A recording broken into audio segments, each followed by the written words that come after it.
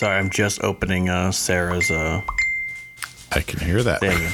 It's just going nuts trying to catch up on messages. Alrighty. That also means I need to send her all of my things.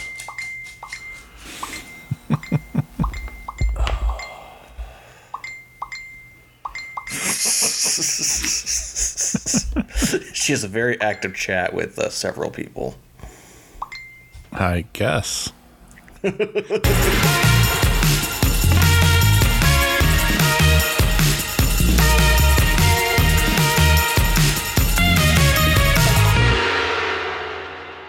welcome back to Dad's Meat World, your weekly deep dive into that classic 90s show, Boy Meets World. I am one of your two dads, Tyler.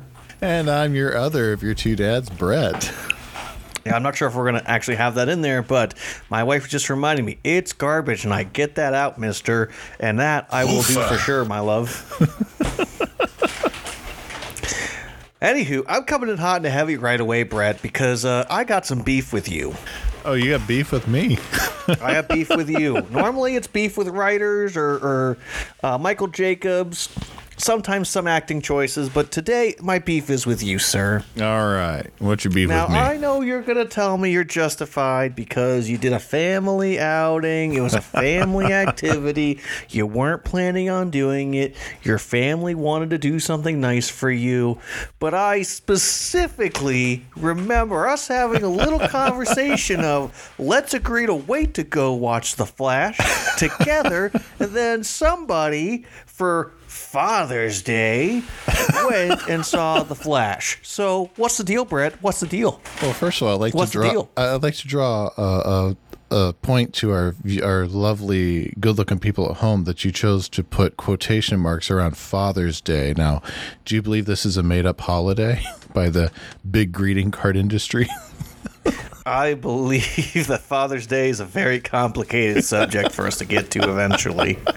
And not today. My beef is with you, sir, not Father's Day. Yes. Stop deflecting, Brett. It was a Father's Day gift, and I don't normally. I'm not someone who likes to be the center of attention. I especially don't like when, if you've ever done any, looking into the way people process and receive love. If you look at the 5 Love Languages by Gary, is it Chapman? Chapman, yep. Yes. I rank pretty low on acts of service and gift giving. And so I don't really like when people make a big deal about me or towards me. And so especially when it comes to like Father's Day, I don't, I like low key stuff. So it's hard to say no when they want to do something for me. So yes, I could have said no. And yes, what? Yeah. But I did go see it. Yes. And we did take the 2 older ones with us. It wasn't just me and Kelly going on a date per se. It was, I went with the kids. So it was a family outing. Yes. Just say it, Brett. You love your children more than me, and just say it, Brett. Just say it. Well, I would assume that's a given. I mean, I did. They are genetically 50% me. It's fine, Brett. I see how I rank on the totem pole of importance. I haven't seen Blue Beetle without you. Yeah, because it's not out yet, and it's coming out after we're going to see each other. Although, I got to say, of all the DC movies coming out, that's the one I'm most excited for. Yes. It does look like a lot. It does look like a fun time. I know you haven't watched Cobra Kai, which we're going to have to watch on Cobra Kai. The kid who's like is the Blue Beetle is from that show, and he is fantastic. So I have nothing but high hopes in a good way. Oh, yeah. It's not like so high hopes that like if it's just okay, I'm gonna be like, oh my gosh, it's horrible. Like, you won't be crushed. Okay. Let's just be real for a moment. I don't have high hopes for the Flash movie just because all the chaos that's gone on behind the scenes of that movie for years now. Oh, there has been so much that went on behind the scenes during the development. The fact that we got a Flash movie is incredible. that much that it happened finally on screen is monumental. So yeah, but anywho, Brett, did you have a nice Father's Day? I did, yes. Family treated me good. We had had a couple other small gifts. I got a T-shirt that says I make dad jokes periodically and only when I'm in my element, and it has JOKES and periodic table element squares. What about you? What about Father's Day for you? It wasn't too bad. We got to spend some time together as a family. That was nice. I did end up going out working, so that was a thing. But it was also kind of a relaxing part of the day, and finally got home and got to spend time with them. Grayson drew me a picture, so I can't complain. Excellent. Yeah, did you get to hang it up? No, it's sitting over in a pile of stuff, but I need to put a little tape on it, and I can put it somewhere special. So yes. Right now, I don't have a whole lot of places to put it special because, as you know, my recording studio is the dining room table or at my couch. So, and after last weekend, for last recording, I feel like I need to start sitting at the table again. Oh, yes. I'm so nervous for you to listen to that file. I know you haven't yet, but it's just, I can only imagine how engaged I was. If I hear snoring, we're going to have a fun time. I don't think you'll hear snoring. Wasn't great. But anywho, Brett, I think we probably need to get that synopsis.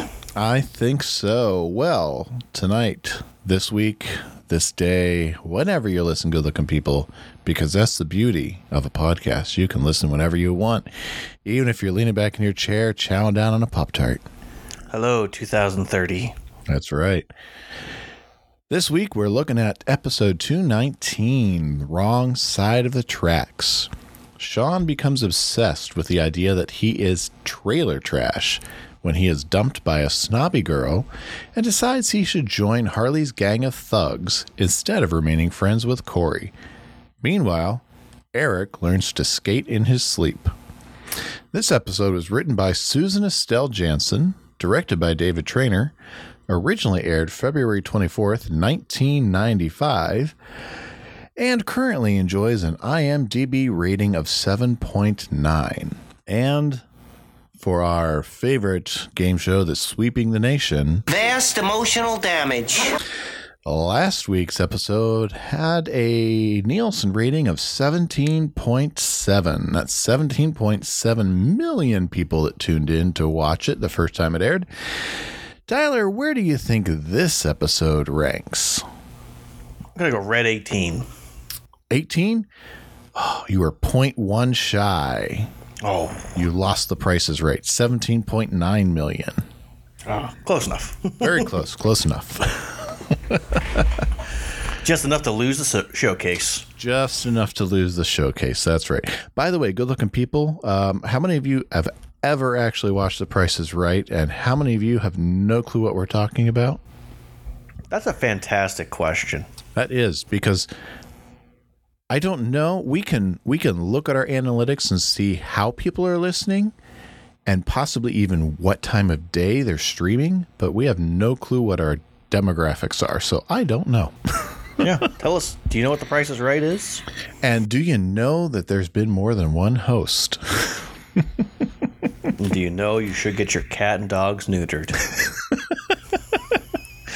That's right. If you don't know what that joke is about, you should go watch Bob Barker on YouTube. That's right. The price is wrong, Bob. Oh, that's a great movie. Well, why don't you take us away, Tyler? Well, we begin in the hallways. We meet a girl, a nice one-off girl, who we've never met before and never see again. And honestly, Brett, do you even need to say who she is? Because she's in and out super quick. Well, you know what? It's part of my shtick, so I will. This is Jill. All right, do your shtick. This is Jill Hollinger, played by Rebecca Herbst. As Tyler said, first and only time we'll see her on Boy Meets World. 19 acting credits to her name: L.A. Law, Beverly Hills 90210. This Is Why I Do This, Step by Step. Step by step, day by day. Sister, perhaps best known for her role on General Hospital, which she has been on since 1997, still on the show. That is 2,191 episodes and counting. Nice.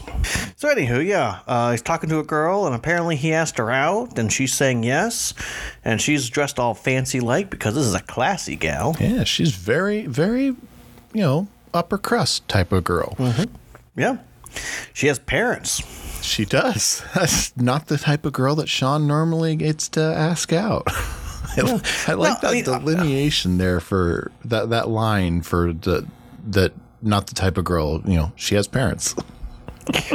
Well, I will say, I know from my school, people who have money in our town compared to people that don't have money in our town, it's not that uncommon for those type of different people to potentially be interested in each other and potentially date. There are people that have money and there are people that do not have money at all, and it's okay. But also a lot of those people don't end up interacting with each other. So, yep. Mostly because the more wealthier people are kind of snobby-ish. Yeah. But anywho, Corey's impressed because there's a whole new type. Excuse me. Dr. Pepper's hit me. A whole new type of elegant women that he's going after, and quite surprised. And we stumble on to Eric is watching The Boys. He and Jason both, and this is the first time we get a kind of antagonisticness from Jason to The Boys. Yeah. Honestly, I like it. I did. I liked it so much, I clipped it. What? Look, baby geeks discovering the female of the species. I say we tag them and return next spring. Why don't you return never? They attempt to protect themselves by puffing up. I don't see you guys with any girls. Oh, please. We only hunt when we need to hunt. Wabbit season. I do so wish we had more of Jason. It's just, I know I know he's in, he's out. We get great stuff when he's there, and there's a potential for too much of a good thing, but I really wish we got more. But this is the version of Jason that we need. He's there to pump up Eric. He's there to support him. He's also there to steal the girl. He is such a knob at the But also end. he's antagonizing Corey and Sean. And honestly, I'm throwing this out there super quick, Brett, and you can cut this out of the episode. Normally I say that you don't end up cutting out, but still, you can cut this out. But what if the show actually had Jason as the primary antagonist and Eric being okay with it, but being in that he's my friend, he's never going to do anything. And the reason the two of them stop being friends is because he crosses a line with them. Wouldn't that have been interesting? That would have been a fantastic story point. Great character growth for Eric. Yeah. Too bad we don't have time for that because we got to get in our jokes. Yes, that's right. And you got to stay away from that Harley and that Harley. Yes. They've been holding on to that for way too long, I guarantee it. There's no way that wasn't put on their board saying at some point Turner's going to say that Harley and that Harley. Oh, that one is one that Michael Jacobs walked in the writer's room day one of season 2 and said, hey, we've got a new teacher who rides a Harley. We got a school bully whose name is Harley. I want you to make this joke at some point this year. And they probably held it off as long as they could. Yeah, they did. But, so it's Wabbit season. So Eric tries to take his shot. And Valerie Stevens is her name. She knows him. And actually has a crush on him, apparently. Yeah. I know. I'm assuming, do you have this clip? I didn't clip this one. I clipped I clipped his responses to her when she knows him. He's surprised. Great guess. And that, 2 in a row. But yeah. What I was actually more impressed with, it took me I had to do a double take, but Valerie is played by Christy Clark. This is actually her second time appearing. I had forgotten this is Nebula. Oh. Yes. This is Topanga's older sister from season 1. She has 16 total acting credits to her name. She's not really still in front of the cameras. Saved by the Bell, Roseanne, Step by Step. Step by step, day by day. Hanging Time, Day by day. Seventh Heaven, and a few others. But yeah, Nebula in some form is back. But yeah, she knows Eric, recognizes him. Apparently, he's somewhat of a name, at least around the school. So, yeah. I mean, it's always that annoyance I have in the show of like, hey, you don't know me, I know you. You don't know me, I know you. You know me, I know you. Like, it's just, it's always these back-to-back things. And like, I get that every now and then, like, you'll meet someone that you haven't like met before, but like you're already aware of who they are. So it makes sense that they've both known each other from a distance, but not actually talk to each other. Yeah. So I'm hoping it's just that. I'm hoping so. And it's possible that they've maybe shared a class together. And now, granted, the Eric we've known through season 2 is so obsessed with pretty girls that it's kind of surprising he hasn't noticed her yet. But perhaps they've shared a class together and he's been up front and shared a presentation. But we haven't really seen this Eric do anything big in the school yet. Yeah, but I mean, I will also say, like, maybe they knew each other in grade school once upon a time and they haven't actually talked to each other in years, and he assumes that she hasn't remembered him, potentially. Very Who possible. knows? So, I mean, maybe she wasn't pretty last year, too, because that's a big trope in high school thing. Yep. So Maybe she wore glasses last year. maybe she had a ponytail and everything. She wore overalls. Yes, but anywho, yeah. Oh gosh, Valerie. Valerie's her name. I'm sorry. She's a skater, and all of her time is put into skating. Yes. And Jason, being a good wingman, says, "Oh, well, so does Eric. I Yeah. can't believe you guys never seen each other." He's always there when they're rolling out the ice. I did love that. I'm always there when they're rolling out the ice, and I love her response. Like, that's funny because like she would know that you don't roll out the ice, and she's like, "Oh, he's just being, charming, Yeah. not knowing that he just doesn't know what he's talking about." She's just impressed, a guy that she likes skates. So they're gonna go skating together. Yeah. I kind of wish we would have actually had a scene of them skating together, but Yeah, what it it would have been is. great. It really would have. episode has to episode, Brett. Episodes only got so much time for this B plot. Exactly. Well, I mean, I'm amazed that we even had a real Eric-led episode last time. So this I episode, know. he's got 5 minutes. Yes. But they do still have time to get in a dig at Canadians. Canadian skate? How hard could it be? Ah, yes. Then we go to English class, because what other class are we going to go to, Brett? We've only got 2 teachers, so. Yeah. Well, we're doing an assignment, apparently, where they're supposed to do They're writing a biography. sorry. Yes, I don't know why. I'm looking at the word. I'm like, my dyslexia is not letting me say yet. Oh, yeah. So they're doing a biography of someone. Anyone in the world they can do a biography about. Topanga wants to do Katie Couric. She's boring. I'm so perky and smile. She's not real. She's not Couric wants to do someone who's real. Captain James Tiberius Kirk of the Starship Enterprise. I laugh so hard when Corey is not listening to Turner tell him about Kirk not being real. Yeah, okay. The reaction is hilarious, but does Corey actually believe that Star Trek is real? As a 7th grader, I hope not. Right. As a senator, I'm really hoping not, but maybe? There's a part of me that kind of thinks he might. I mean, this is a boy who at one point thought he was legitimately turning into a werewolf because he was going through puberty. Holy crap, that was this season. So it's possible. Yeah.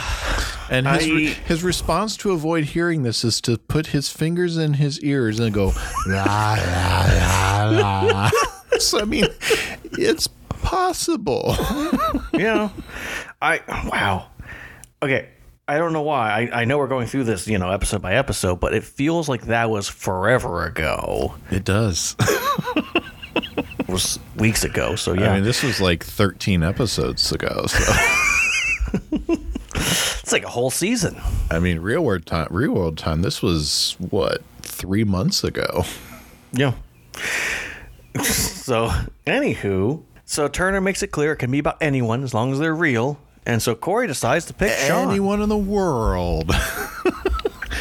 Now, I feel like they should have also had the stipulation like in the syllabus of like it needs to be an actual person. They need to be an adult. They need to have accomplished something. It cannot be a friend. Now, I don't know about you, but when I was in elementary, early middle school in in the mid 90s, we did not have a class syllabus that students had access to. Even in the high schools in my area, students did not have a class syllabus that they had access to. That was not something that I encountered until I hit college. Now, I don't know what your experience was like. I mostly just meant like for the assignment. Oh, yeah. Because we'd always get like a paper like, this is what you're supposed to do. This is what you need to have. This is what we're grading on. These are the rules. Yeah, which completely fair.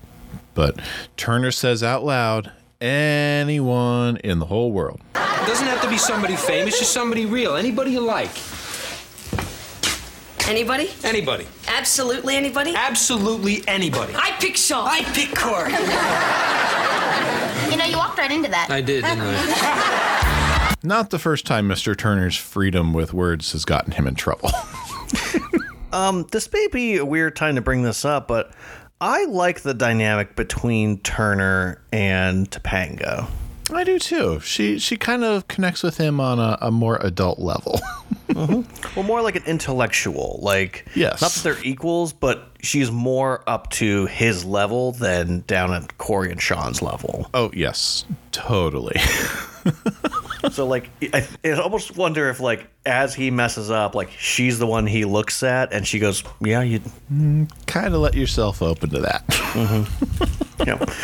I say, my wife, I remember, had that kind of relationship with a boss we both had at our summer camp, and I've watched the two of them have basic conversations, like, without anyone else knowing they're having conversations. So yep. Yes, they're both going to do bibliographies on each other, and they're now at the lunchroom, Brett, and Sean sees Jill. Wants to go get their date plans figured out, but she's got some bad news for him. Yes, the date is not going to happen. Not that night. Not any night. Not ever. It's just, that's the way it's going to be. No answer given to Sean. She's done. Period. Yep. Not even letting him down easy. Yep. Just shutting that door. Just the precursor to being ghosted. Almost worse. On one hand, this was actually really good of her to do it like this. Straight up, we're not going on a date. I mean, clearly they didn't have much of a relationship beforehand to talk more about this, but Sean's clearly hurt, and she has no emotional impact, like, to actually talk it out with him more. But so on one hand, it is good for him so he can move on quicker. Yes, and at least he knows not to expect a date. But on the other hand, you're only giving half the information, so, like, can you at least give the reason why there's no date? Right. I mean, she could have said, I told my parents I wanted to go on a date with you, and they said no. Yeah. I'm sure in all the time Sean has been dating throughout his entire 7th grade career, because we're nearly and 8th grade. Because we've talked, this season is very likely mixture of 7th and 8th grade. I'm sure by this point in this season, he's probably had more than one. I mean, the uninvited. He was uninvited to that party because of who he is. This is not the first time he would have encountered parents who said, no, you can't be with Shawn Hunter. So it's not like it would have been the first time he'd heard it. Right. Well, it feels like it's saying that, like, Jill realized she didn't want to, not people put pressure on her and she caved. Mm-hmm. That's two very different things. I mean, I've seen people who have done that for way less reasons. But anywho, Corey tries to talk to, I was going to say Linda. I know that's not for sure. No, it's Mindy. Who is played by Shay Astar in her second of 2 appearances. We saw her a few weeks back in I Am Not a Crook, where she was Paula Kelly, who was Sean's skeleton in his closet when all girls are icky. So if you want her Hollywood story, you can go listen to that one. I already shared it. Well, and I gotta say, in this episode, she reminded me a lot of Carol from Friends. I can see it. I don't know why. She looked so much like her. I can see it. I honestly, I think it was the dress. It really was. I think that was it. Yeah, probably. But anywho, she kind of gives us nasty response to Corey about who Shawn is, what his parents do, and she just couldn't. Ew. I have my notes. Mindy is one stuck-up snob because, Jill is just very curt, very cold, but Mindy is vicious. Hello. Yeah. Because we know Shawn's dad does either sells or reps tires. We know his mom likes to watch American Gladiators and needs her back cracked beforehand. And we know Shawn lives in a trailer park. So, we know his parents are at least colorful. Eventually we will find out that his mom works at the movie theater. So it wouldn't surprise me if someone who is like a grown-up working at a movie theater would be seen as ew. Oh, yeah. Especially by someone who can run around school dressed like that. Yeah, exactly. So we start our first real, what I'm going to refer to as Shawn questions his identity episodes, because at this point, Shawn starts to go, well, who am I? And is this how people actually see me? And he goes down a spiraling path, which I think is quite interesting. I actually rewatched it again today, and I'm really impressed by Ryder Strong's acting in this episode, and also Ben Savage as well. And within this dynamic that they have every now and then of Shawn questioning who he is, and Corey trying to remind him who he is. Yeah, I was impressed as well. They did a fantastic job with this. Yeah. I feel like any time that those two guys are given the reins to go a little more serious, they hold up really well. And including Will Friedle as well as Eric too. So yep, I'm on board all the time when they do that. I like how he says, "You have a pool when it rains." I do like though, because Shawn is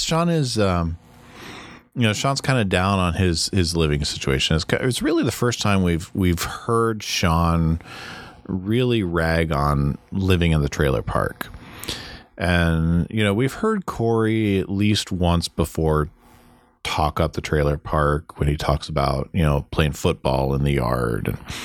But Corey is really trying to head things off at the pass here. He sees his friends start to feel bad about where he lives, and we've seen this dynamic before where Corey knows he comes from a more well-off family.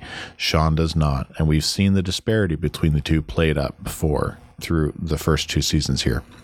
And so this is not a first-time revelation for either one of them. And so Corey is as well-versed by this point. He knows that these are some sore spots for Shawn, and so he wants to remind him and to look for the good things in where he lives. I don't think he realizes just where this is going to go for him at this point yet. Yep. Well, I like how we get to our plot B.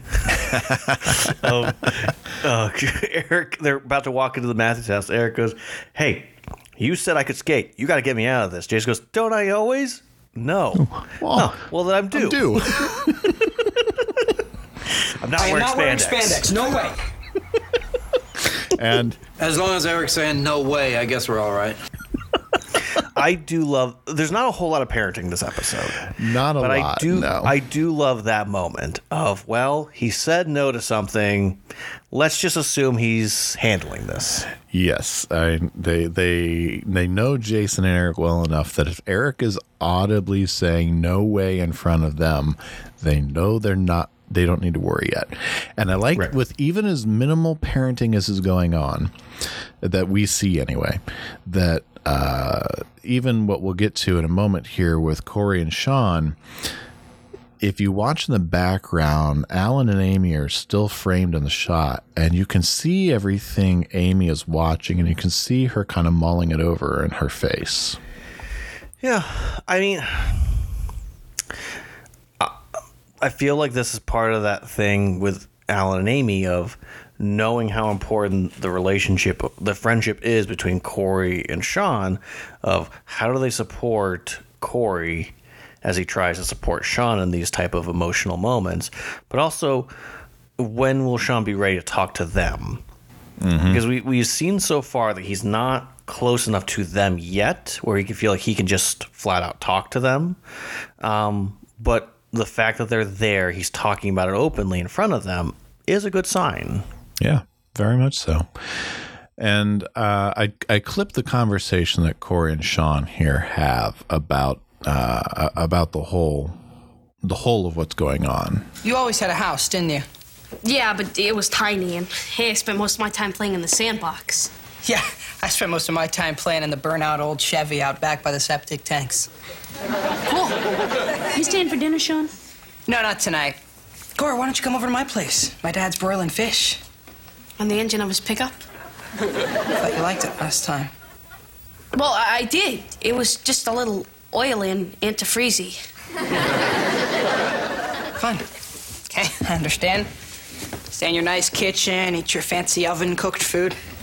Sean, we haven't even worked on your biography. Hey, I lived, I died, no big deal. It definitely feels like Corey's not realizing he's only adding to the problem. Like he's trying to help him, trying to support him, but no matter what he's saying, it's not working.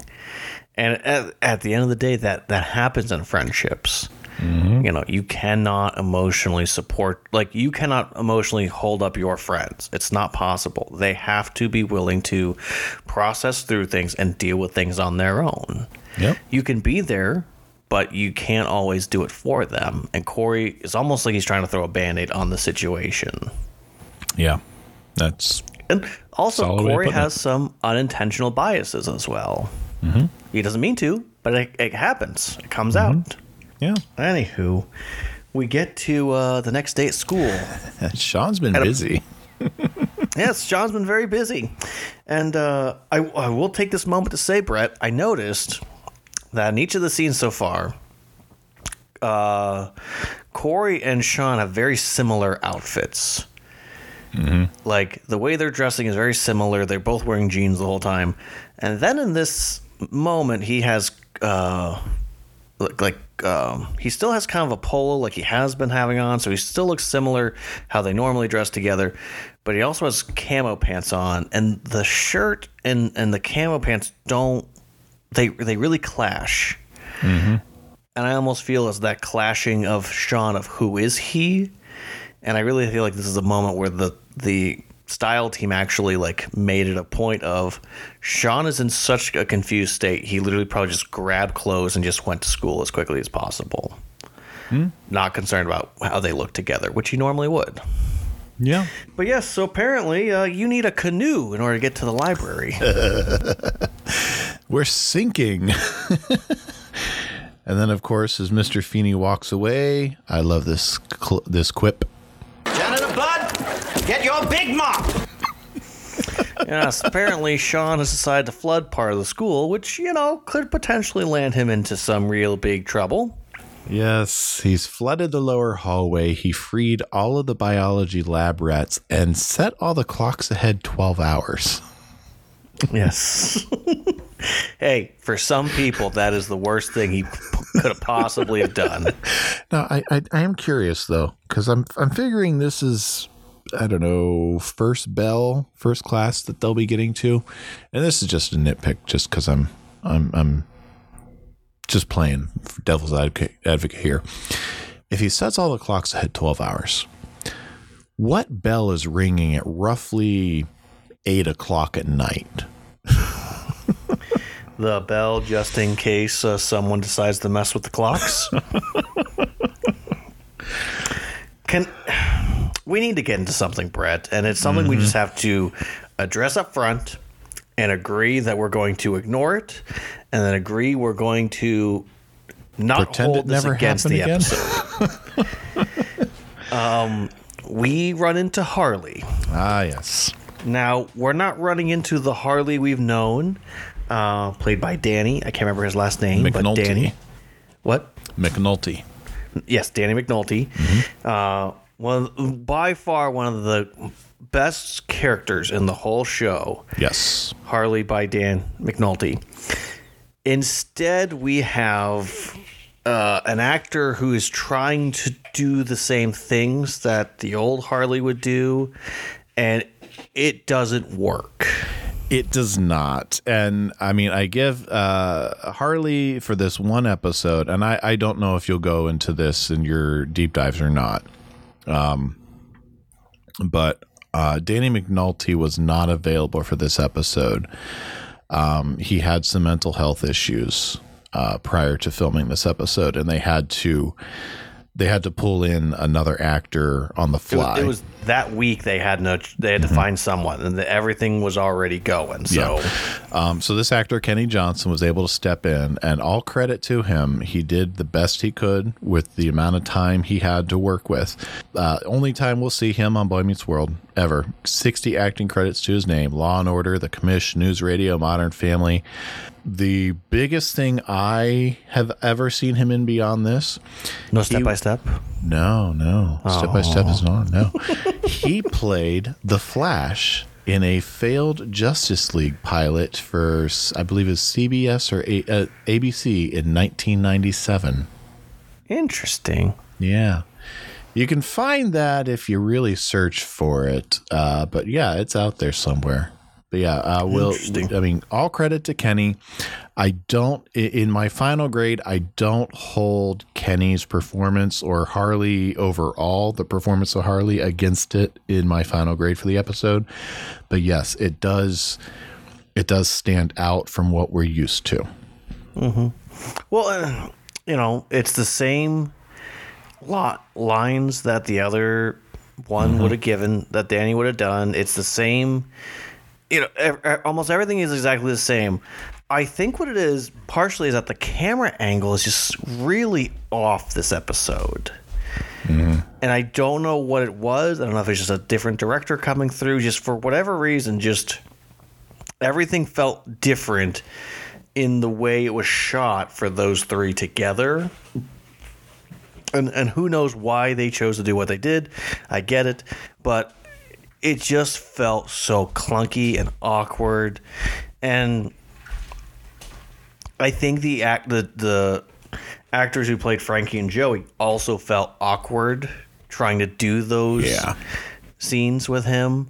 And again, it's nothing to do with against the actor. I think he tried to do the best he possibly could. I just feel like they almost should have just said that Harley had another brother or a cousin or whatever. And even if he said that he's also Harley, Yep. Like, it just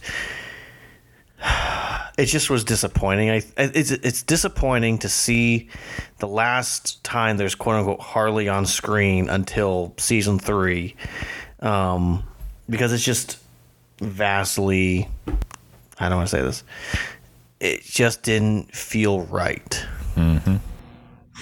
It undercuts it a lot. Yeah. And the whole Corey sticking up against Harley to Sean or to Harley, just that all feels clunky too. It doesn't have the gravitas that it would be with Danny right there. Right, exactly. And, maybe part of all this was, he felt pressure to make this the episode, the defining Corey really stands up to Harley episode, and just didn't, who knows. But honestly, Danny McNulty, fantastic job, is amazing. I don't hold anything against Kenny. I think at this point we can move forward, even with the clunkiness, even with the awkwardness, even with the really weird walk that he has. It is weird. Yeah. Yeah. But also, he feels like Harley is a greaser. This Harley feels like a Italian gangster almost. That's a good way to put it. So, I don't know. No poetry this time around. That's my real complaint. I think I might have missed that the most. There's this Harley does not have the poet's soul that I'm used to. Yes. So anywho, Sean basically tries to say to I was gonna say Bobo Harley. Have you heard? Have you noticed what I've been doing? Like, oh, you've been drawing outside the lines. That's my first day. I'll do bigger things. Yeah. Well, apparently Bobo Harley has an apprenticeship, internship. That's how I started. And that's how I'm a Frankie thug. got started. Now I'm a full-fledged thug. Yeah, it's just, I don't know. It's also, okay, part of the clunkiness, too, I think, is in the writing of all this stuff together. Because it's like trying to make it seem like Harley's has a true business and entrepreneurship. And at one point he says, go get the bagels. Now, I feel like they could have said, go get the bagels for like the teacher's lounge, which would make sense. Like every day, at least 3 bagels go missing from the teacher's lounge. Whatever. But it's clunky, and I don't get the clunkiness. Yeah, could have used a little more polishing there. Yeah. Yeah. So anywho, Harley invites him to go hang out with them in the parking lot. To go sit with him in the parking lot. What are we going to do? Yeah. Sit. And I just tell you? Yeah. You got yourself a sitter. Yeah. But again, though, Bobo Harley is basically inviting him, come hang out with us. And would real Harley do that? I don't know. That's my whole problem with this thing. Now I am a thug. Class starting, door shutting. Yeah, I do like that transition. But also, just Turner's watching everything go down. He's giving Corey, Sean room to figure it out. He's trying to stay true to, focusing on actual class stuff, but he can't help but notice him potentially get more involved. We're seeing, we've seen him take an interest in Sean a little bit this season, but we really start to see him zone in on Sean here, and that'll play out more into next season. Yep. Then we transition into a lovely "Hey there, Mr. Feeney" scene. Yeah, over the fence, and he wants to ask Mr. Feeney some questions about the biography assignment. And now, is this a standard, like every 7th or 8th grader has to do a biography, like about somebody? And having 2 teenagers who've gone through middle school, I seem to remember both of them in middle school at some point having to write a biography of some sort. So I think it would probably be expected to have to write a biography of some kind in middle school. Let's see. A lot of people believe I was born in Boston. But, in point of fact, he doesn't even get to finish. Oh, but I love, and I clipped this interaction too. But I love that Corey's like, no. It's not. I'm not writing about you. It's about Sean. Of the truly great lives lived, I suppose Sean Hunter would be the obvious choice, falling somewhere between Gandhi and Soupy Sales. Yeah, I was just wondering, do people turn out a certain way because of where they come from? You know, where they live, who their parents are? The old nature versus nurture conundrum. Yeah, to use a lot of words I don't understand. Personally, I believe that a man, no matter where he comes from, chooses his own path. So really, no matter who you are, you can make up your own mind about what you want to do. Absolutely. Corey, dinner. I'll come in when I choose to. Get your butt in here now. Mr. Feeney? My theory bites? I'm thinking. Yeah. I like that nature versus nurture conundrum that Mr. Feeney brings up, because it's so, honestly, it's so prevalent all over the place. No matter where you look, everyone wants to debate it. Everyone wants to argue it. And it's on display right here. Sean, just by being the scholar of the family and being the one that everyone in his family points to as having the most potential to rise up out of their so-called squalor, has already proven nurture over nature, at least to anyone looking from the outside in. But here we have him falling back into that argument of nature will win out. And so it's an interesting, I love stories of nature versus nurture. I mean, I just love it, whether it's in real life, discussing them, or just watching them play out on a TV screen. Yeah. I do love this parenting by Amy, by the way, of saying, get your butt in here now. Yes. I just had to do that the other day with my middle child, with Toby. I hollered upstairs, and it was nothing pressing. I had something for him we picked up at the store. I said, hey, Toby, come here. In a minute, I'm playing Fortnite. It's like, okay. So I sat down there, waited. He finished his round. He came down. I was like, okay, first of all, when we call you downstairs, when your mom or I calls you downstairs, your answer is, may I finish the game I'm playing? Because there are times where it will be important for you to come right away. If you can finish, we will let you finish. And I kind of feel like that's what kind of Amy was going for there. Yeah. I mean, she's just being direct. Yes. And especially with a teenage boy, you have to be direct. There's no way around it. And Mr. Feeney knows his theory bites. Oh, yeah.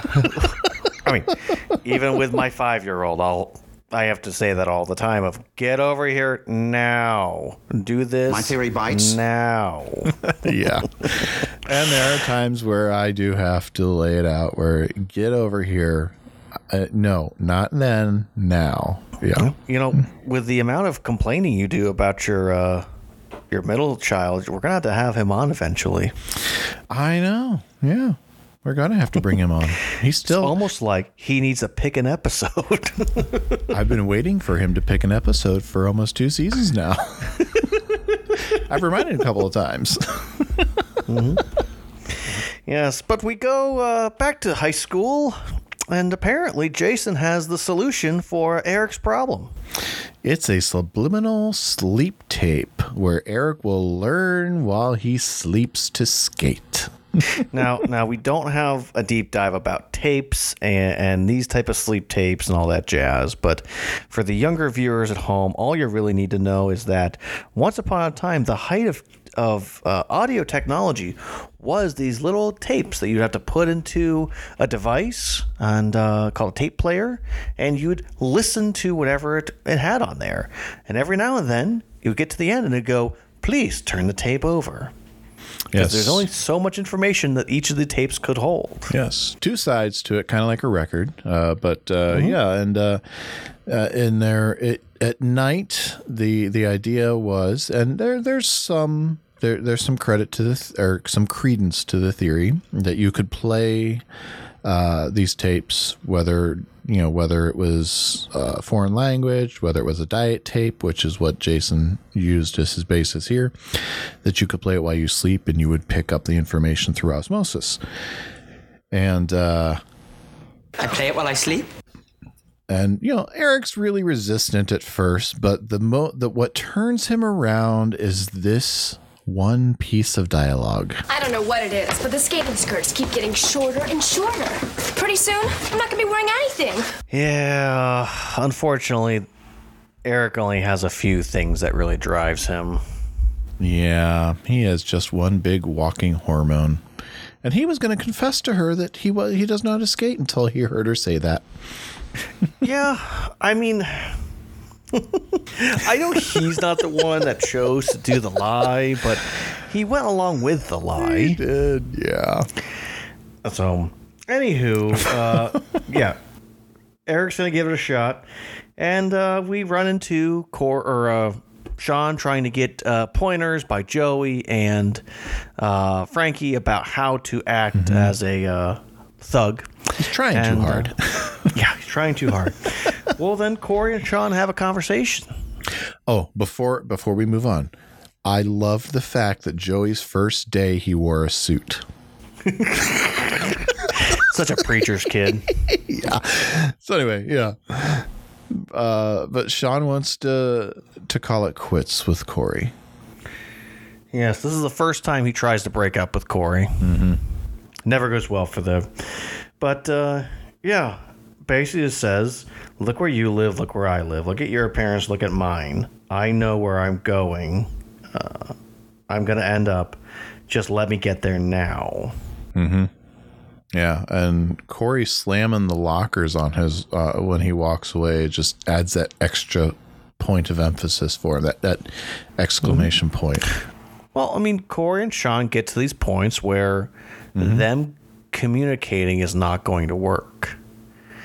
Doesn't happen often, but it does happen, and it happens with friendship sometimes. Of one person thinks this way, the other person thinks another way, and you either have to agree to disagree or agree to go separate ways.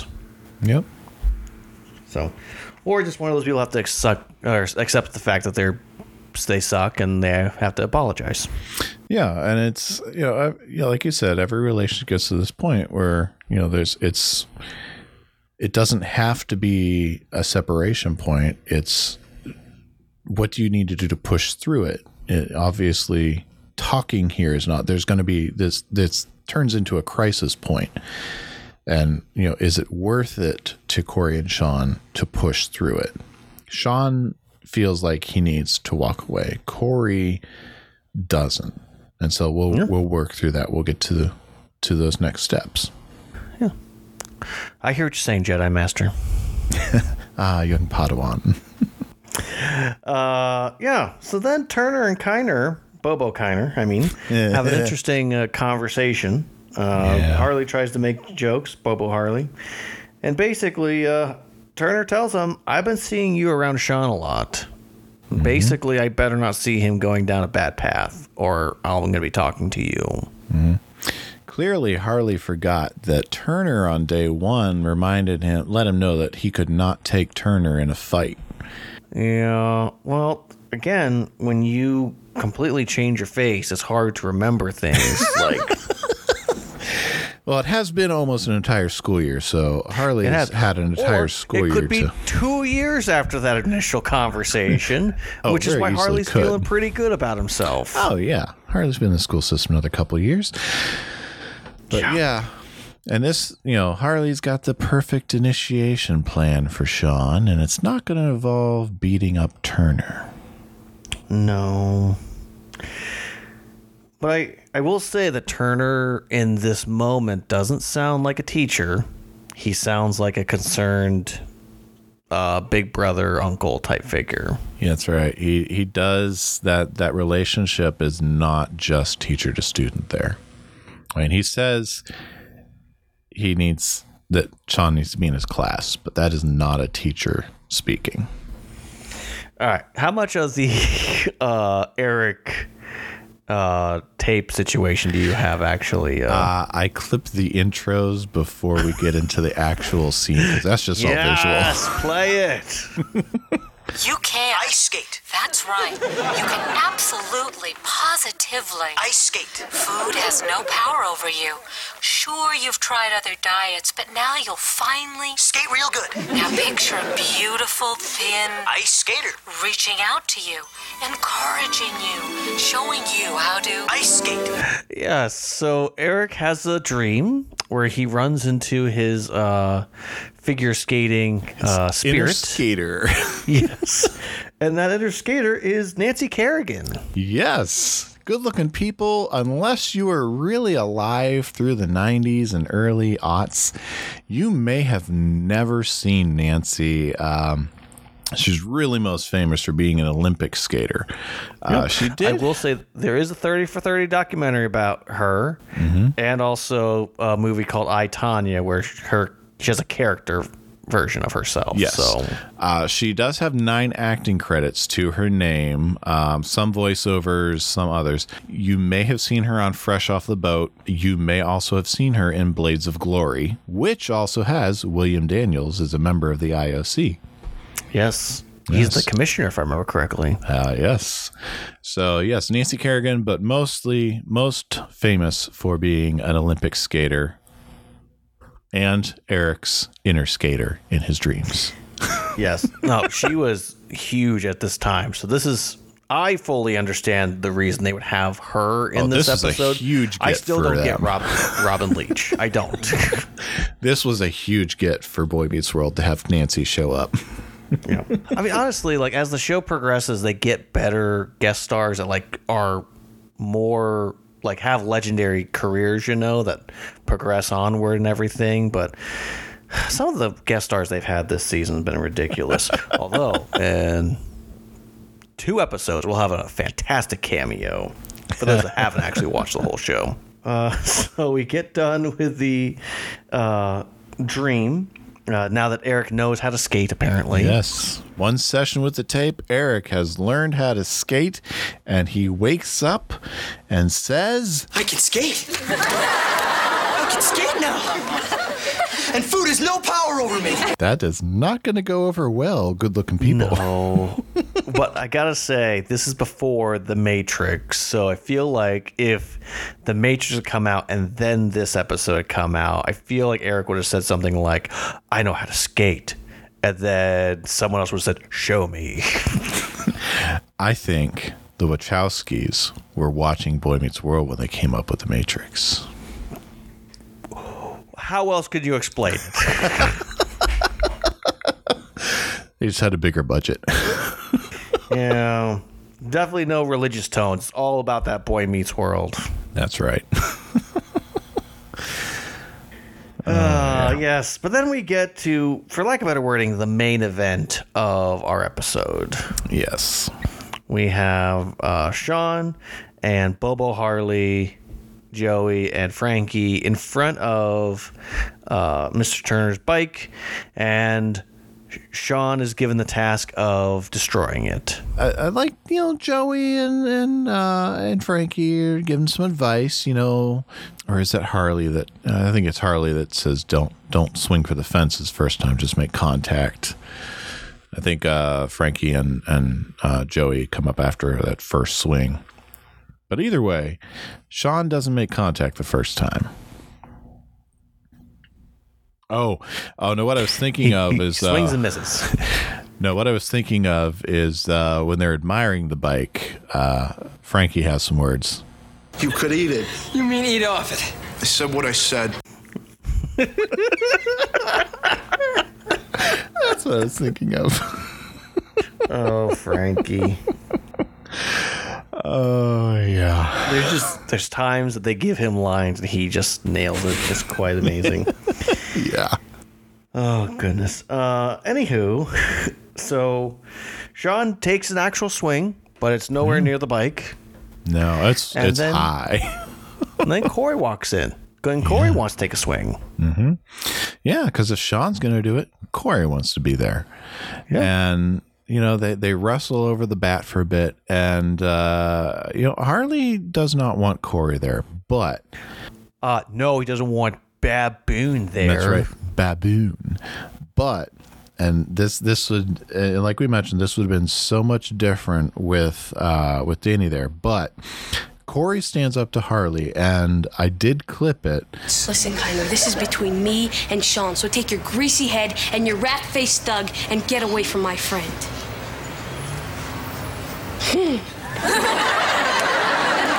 Oh, my. Oh, my. All right, Harley, you got one punch, but you better make it good, because chances are it's going to kill me. Okay, again, it's in this little acting moment that I'm like, the actor doing it is actually doing a good job. Just don't call him Harley. I can't call argue him with you. Chevy for all I care. But just don't call him Harley. Like Toyota. It's not bad.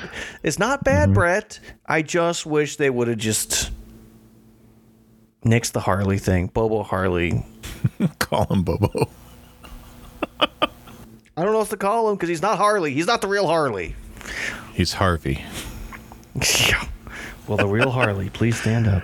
Oh, yeah. But Turner comes in and saves Corey's life. And, Harley, Bobo Harley, kind of, good thing we were here to run those guys off who were gonna destroy your bike. And they take off, and Joey was kind of hurt by Corey's comment. Hey, when he said rat face, was that like pejorative? Oh, too good. Turner really wants the truth out of Sean because, Sean's just being really evasive. Everything's fine. No, we're good. Mm-hmm. Sean is trying to treat Turner like every other adult in his life, and Turner's not doing that. Yeah, and I love how on task Turner stays, and I clipped a lot of it, but I clipped a smaller portion because I don't want YouTube to hit us with a copyright strike again. So I'm going to play the shorter version. Oh, you think that was an accident? Huh? That you have a friend who thinks so much of you that he's willing to put his own neck on the line? No, I don't think lowlifes have friends like that, do you? I don't know. They don't. I don't know anything. I don't even know who I am. Well, Sean, I know who you are. You're Sean Hunter. You were raised by wolves. You're my friend. It says so in your biography. I mean, what else do you need to know? I need to know what's going to happen to me, and you can't tell me that. Hey, Hunter. All Matthews can do is be your friend. And so far, he's been doing a real good job. All I can do is teach you whatever I can and hope that you leave my class a little better than when you came in. You mean drag the trailer park trash up to decent society? Hey, if you don't know that deep down inside you're all right, then I haven't taught you anything at all. You think I'm all right? I think you need to think you're all right. You and I work with teenagers for years now. And so often especially in this past year, what I've realized is you can say in your face until your face is blue that you are amazing, you're incredible, you're made for something special. But if those people don't believe it, then they're just not listening. And they have to believe that they are valuable enough and that they are worthy enough for that. It breaks my heart when the amount of teenagers I've worked with and come across who just have so much self-doubt and so much a lack of self-worth. And, at the end of the day, as much as you can love them and be there for them and support them, you have to have faith that eventually they're going to find that. Mm-hmm. Because you can't do it for them. Right. And good-looking people listening, I worked directly with teenagers on a 1-to-1, on a 1-to-20, on a 1-to-100 basis for 15 years straight. I have been a parent for 16 years, and for the last 6 years have had at least one teenager in my house. I have heard this exact conversation. I have heard variations, multiple variations of this conversation. I have had this conversation exactly to the word, variations of it, so many times over the years that I have stopped keeping track of who I've had it with, how many times I've had it with. Everyone has these same thoughts and these same feelings. I have been the one saying Sean's words, not knowing who I am or what's going to happen. We all have these same thoughts and these same feelings and these same worries and concerns. And like Tyler said, it comes down to belief. We need to understand and believe that being told we're nothing, we're less than nothing, we're trash, those are all lies. When Sean is told that he's not good enough to date Jill at the beginning of the episode and starts to believe he's just trailer trash, he's just he's just the worst of what he has to offer, the least of what he can give, that's the best of what he is, he believes the lie. And that's what so many people in the world fall into. Yeah. I've been there myself. Tyler's been there himself. Everyone that has graced the face of this earth has believed that at some point. And we all need a friend like Corey to bring us out of it, to help bring us out of it. You know, Tyler made the point earlier in this episode. Sometimes we're only offering a Band-Aid. We can't pull someone out of it. We can be there with them. We can be the voice that walks through it with them. But it's up to you to believe and accept what that person is offering you. Mm-hmm. So there's my soapbox number 1. Well, and I just have to say, before we move on at all, if you're someone out there right now who's listening to us, first of all, thank you. We appreciate it. But more importantly, we want you to know that regardless of what's going on in your life, regardless of your situation, you yourself, for who you are, is valuable, and people love you and people care about you. And there are people out there that want to help you and be there for you. And, you know, we can't be dads to everybody out there, but, you know, maybe you need to hear from someone who is a dad of that you are valuable. And trust me when I say I've seen it before when I've said that to a teenager who's never had an adult hear say those words to them, and it means something. So whether you're a young teenager, whether you're a 5-year-old who's listened way past longer than he normally does, or you're you're an adult. You're an adult who is out there struggling and hurting and wondering what's next for them. You know, regardless what's next, you are valuable because you're you. Mm-hmm. And we wouldn't want you any other way. Yeah. In this moment, in Wrong Side of the Tracks, Sean really needed someone to believe in him. And we know that out there, this might be you too. Yeah. And if you're that person who's listening, you know, I'm just going to say it. Reach out if you need to. If not to us, someone else. Mm-hmm. I know there's someone out there who's probably willing to listen to you and talk to you. Mm-hmm. So I'm mostly just good with teenagers, in all honesty. I'm not good with adults. We're not licensed counselors, but we're both dads, and we both got 2 ears to listen. Yeah, exactly. Well, I mean, how many times have you and I just sat on a conversation and just been like, we just need to talk about what's happening right now and just be honest about how we're feeling and dive into it a little bit and just talk a little real. Yep. Some of my favorite conversations have come with you, Brett, because I've always felt safe and able to share what I need to share and know that I can also listen now a little bit more as well. So, well, you've always been willing to talk to me more directly. So, but anywho, fine. I'll say it, Brett. I love you, big guy, and I appreciate you. Right back at you. I love you too, Tyler. Yeah, but it's this moment that I wish we would have had earlier this year. But of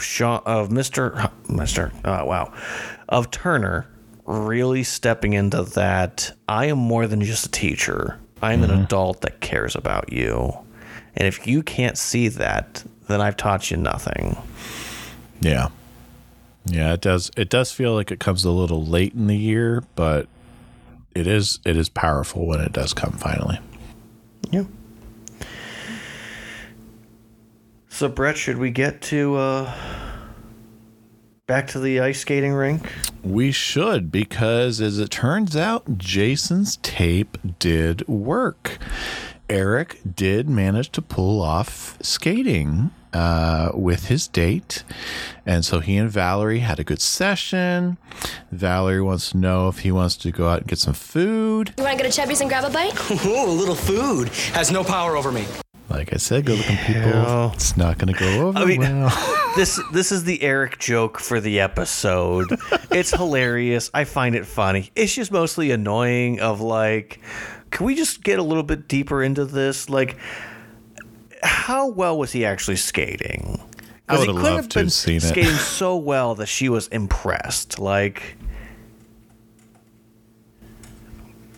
I don't understand. Now, real world, no, you could not possibly have picked up figure skating from a tape.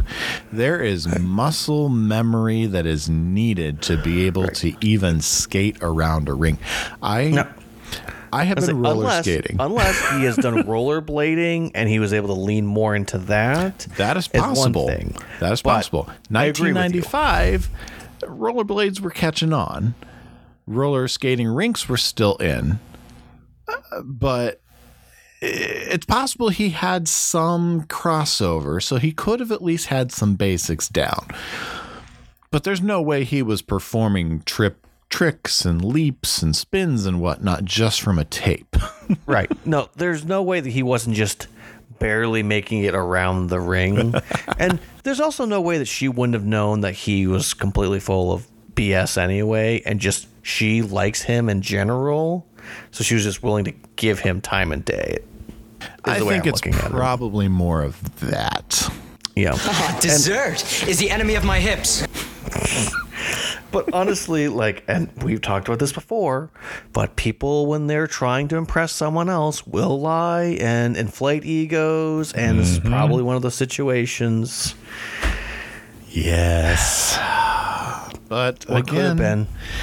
And she even through these first couple of off the cuff things where food is getting in the way, she's still giving him another chance. Let's go to Chubby's and get some food. Some fat. Rick, buddy, you look great out there. Want a hot dog?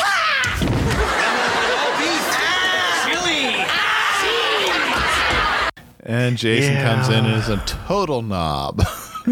Visually, this is absolutely hilarious.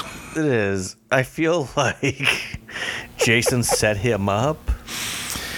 Oh, I totally think Jason set him up. Because there's ways he could edit around the food, so he wanted that stuff to be in there. Yeah. He totally left some of the food stuff in there. And this tape worked way too well. Yes, it did. Yeah. Now, and I gotta say, I feel like, again, if he would have just said, "Hey, would you like to go to Chubby's with me?" Blah blah. Well, no, I skate. Well, can I come out and watch you? Or can you show me some things? Like, can you teach me how to skate? Yeah. Those are the type of things that could have got him brownie points and built towards a relationship. I know Eric's not allowed to have a relationship. Eric's not allowed to be happy and have a real girlfriend. Come on, Linda. I like her.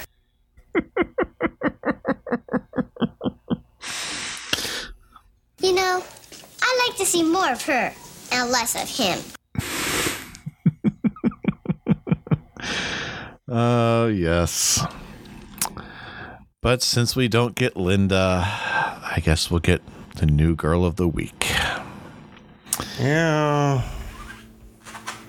And that's been an episode, Brett. Senator Bud, get your big mop. So, Tyler, let's hear some deep dives. People, people, people, people, people, people, people.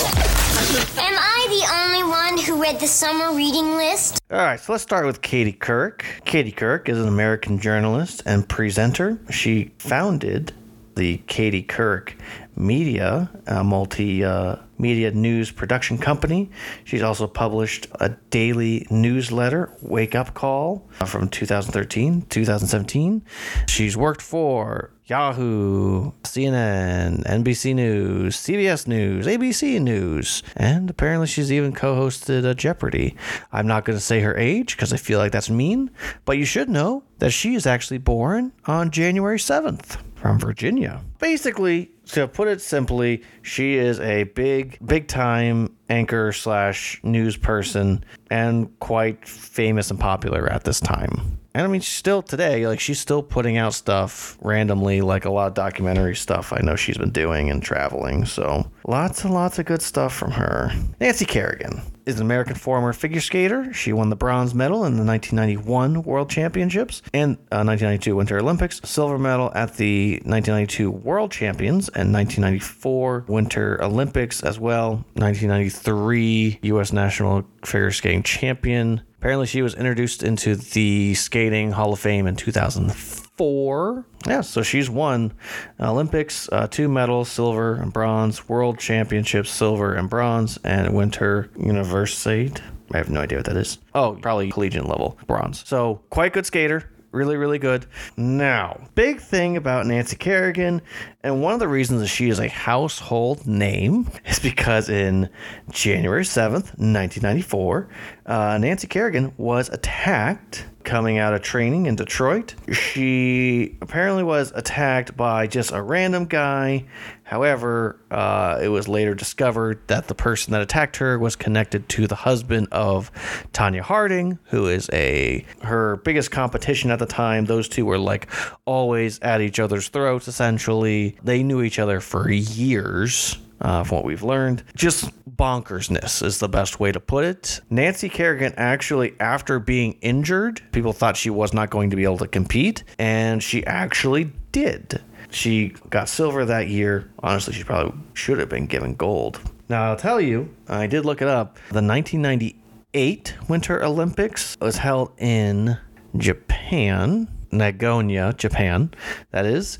And at first I thought he said Uganda, but as you're looking at the actual title, it did say Nyago. So every now and then they get it right. So good on Boy Meets World for getting an actual fact correct.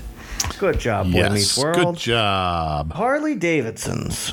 Mr. Turner had mentioned that his bike is a Harley, and so just give you a little bit of information about them. It was founded in 1903. His headquarters is in Milwaukee, Wisconsin.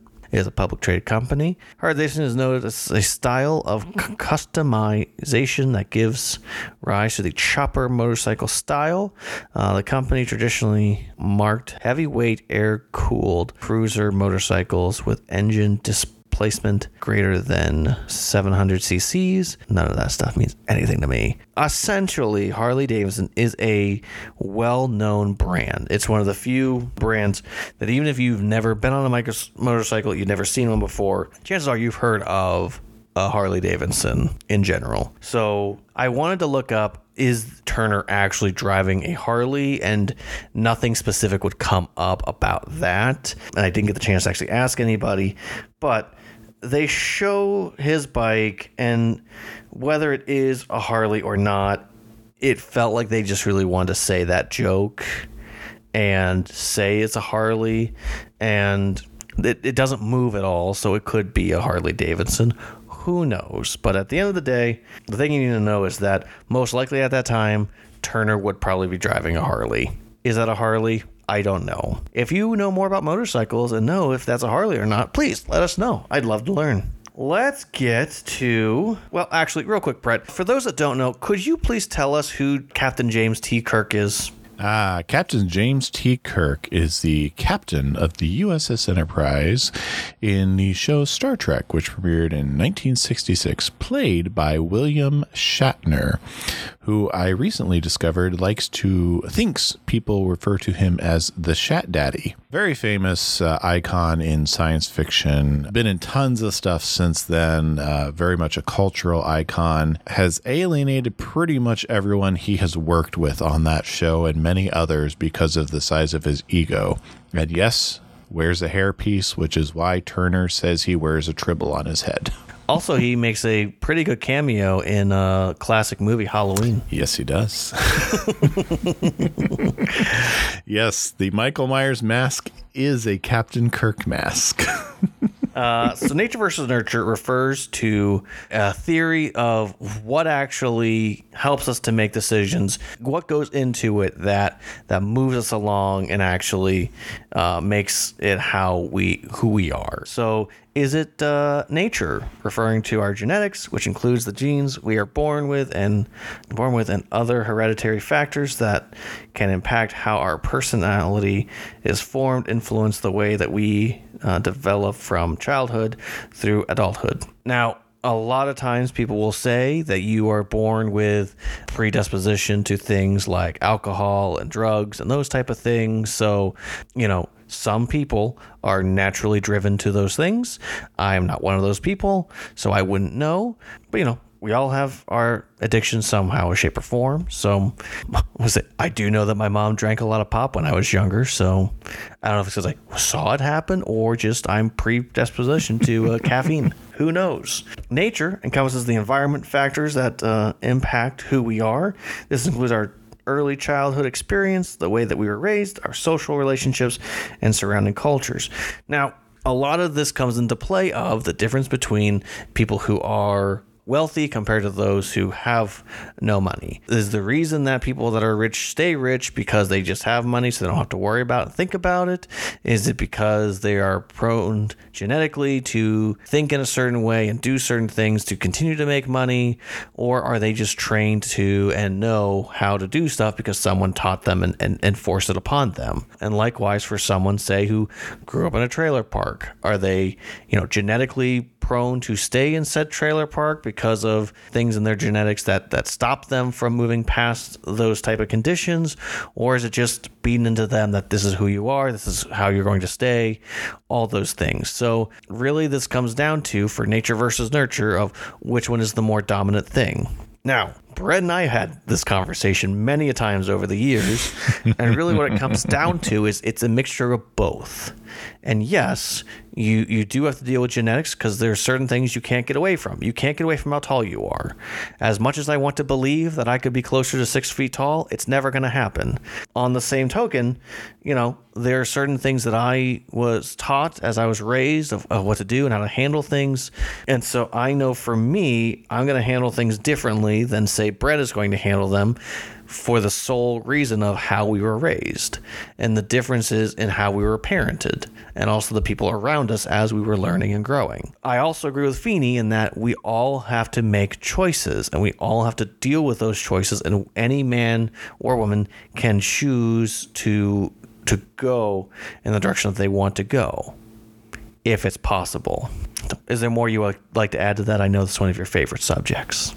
No, I think if I got rolling, we'd have to cut a lot out for time's sake. I think that was pretty succinct. Yeah. But I mean, nature versus nurture is a very good debate. The problem is that it's a flawed debate. It is. At the end of the day, the people that are around us and the people that created us impact us. It's just a matter of how much we're going to give them credit for it. And I believe that's all our deep dives for today. Alrighty then. Well, in that case... You know anything about the Odyssey? Huh? Did I say you could talk? I didn't teach you that. My friend Mr. Matthews will lead the discussion. Do I have to draw you a picture? What did we learn this week? Tyler, what did you learn? So, here's what I'll say about the things that I learned.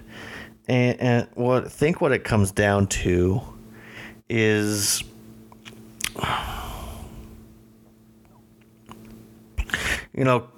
as far as the whole parenting thing is concerned, Alan and Amy kind of allow for Corey to do what he needs to do.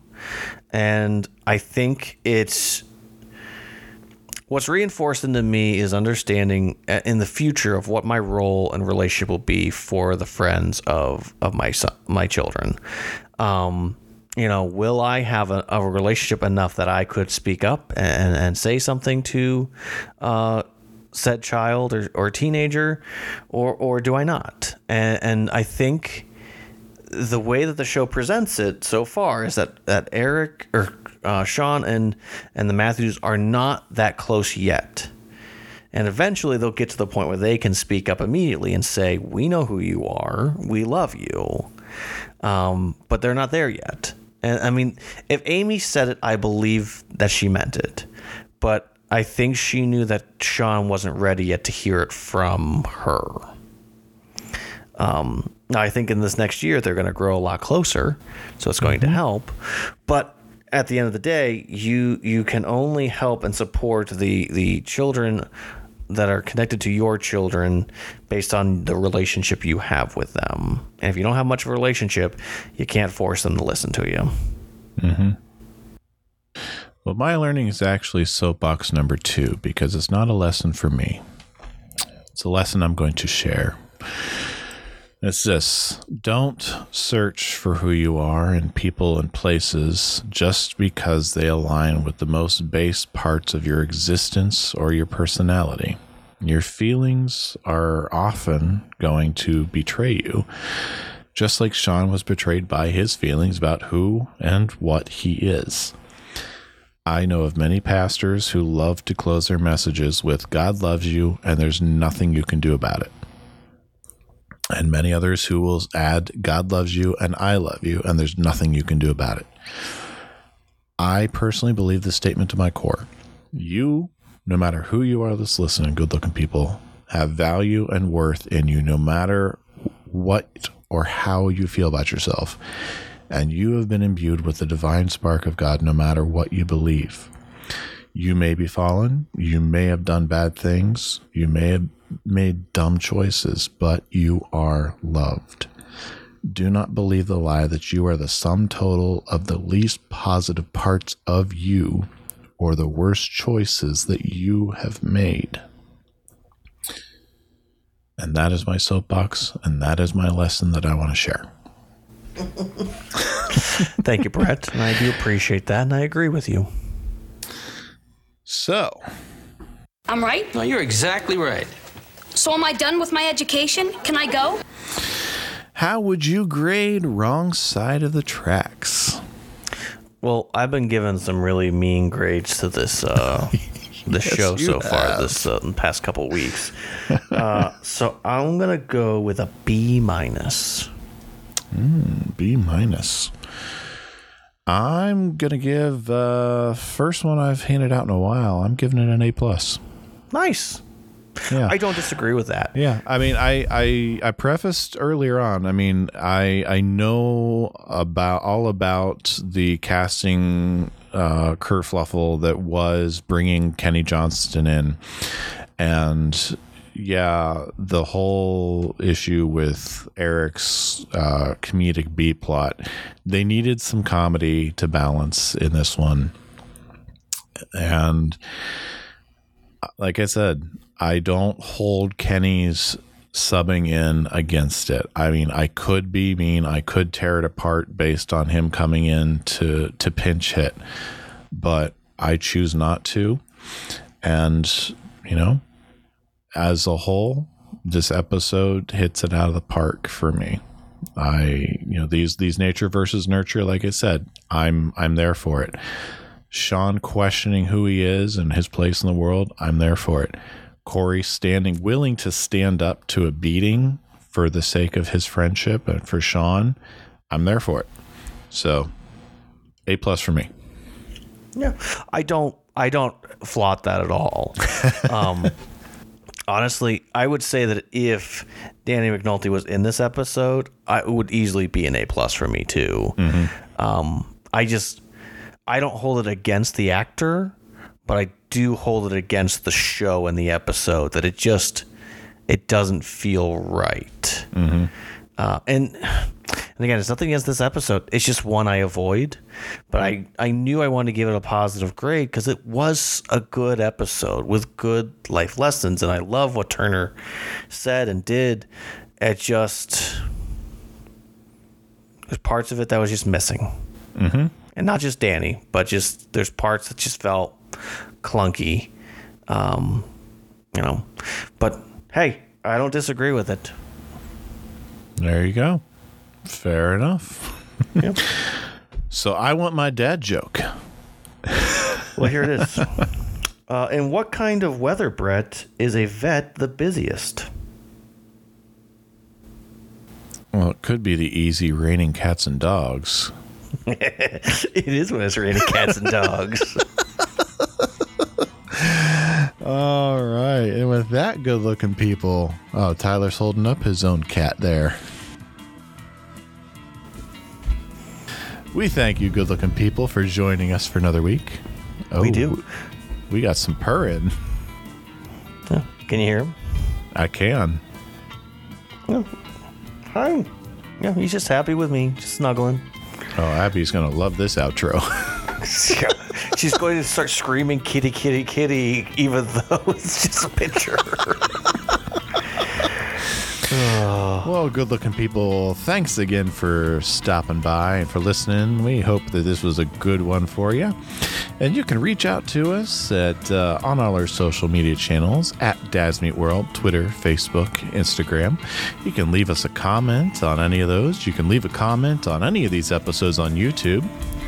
We're recording this episode 19. We just had one come in on me and Mr. Jode 2 days ago. So yeah, these are up all the time. You can weigh in all the time. Yeah. Hey, tell us what you think about the whole Harley situation and how you think it would have affected the episode, because I'm really curious. Yeah, let us know what you think of, as Tyler calls him, Bobo Harley. Yeah. And hey, the actor still did his best. That's all I'm going to say. The actor did his best. Still Bobo Harley. Tell us it was a positive, a negative, or a net zero for you. And you can send us your thoughts in email form at dadsmeetworld@gmail.com. And you can give us some reviews. We want to read them. Reviews, 5-star ratings, so people can find us. And I was going to say something else, but yeah, stop by our shop at dadsmeetworld.threadless.com. Stickers, shirts, all kinds of fun, good stuff. The cat is about to knock Tyler's mic over. Yeah, cat's ready for me to be done. Yes, he is. Well, Brett, it's been a wonderful time with you, sir.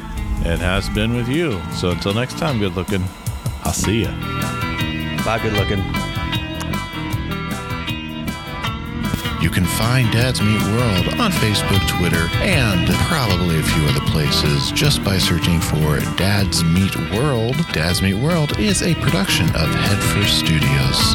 Headfirst Studios. Tell your story. Well, if it would pull up, yeah. Just impressed with, dadgummit.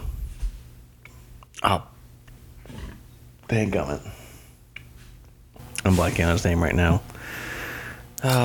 Sean Hunter is played by Ryder Strong. Yes. I'm really impressed. So, anywho, we move forward. Sorry, I'm actually using a new thing, so it's a little more jumbled together, and the coloring messes up my vision. So, but it's interesting. I like it. Different.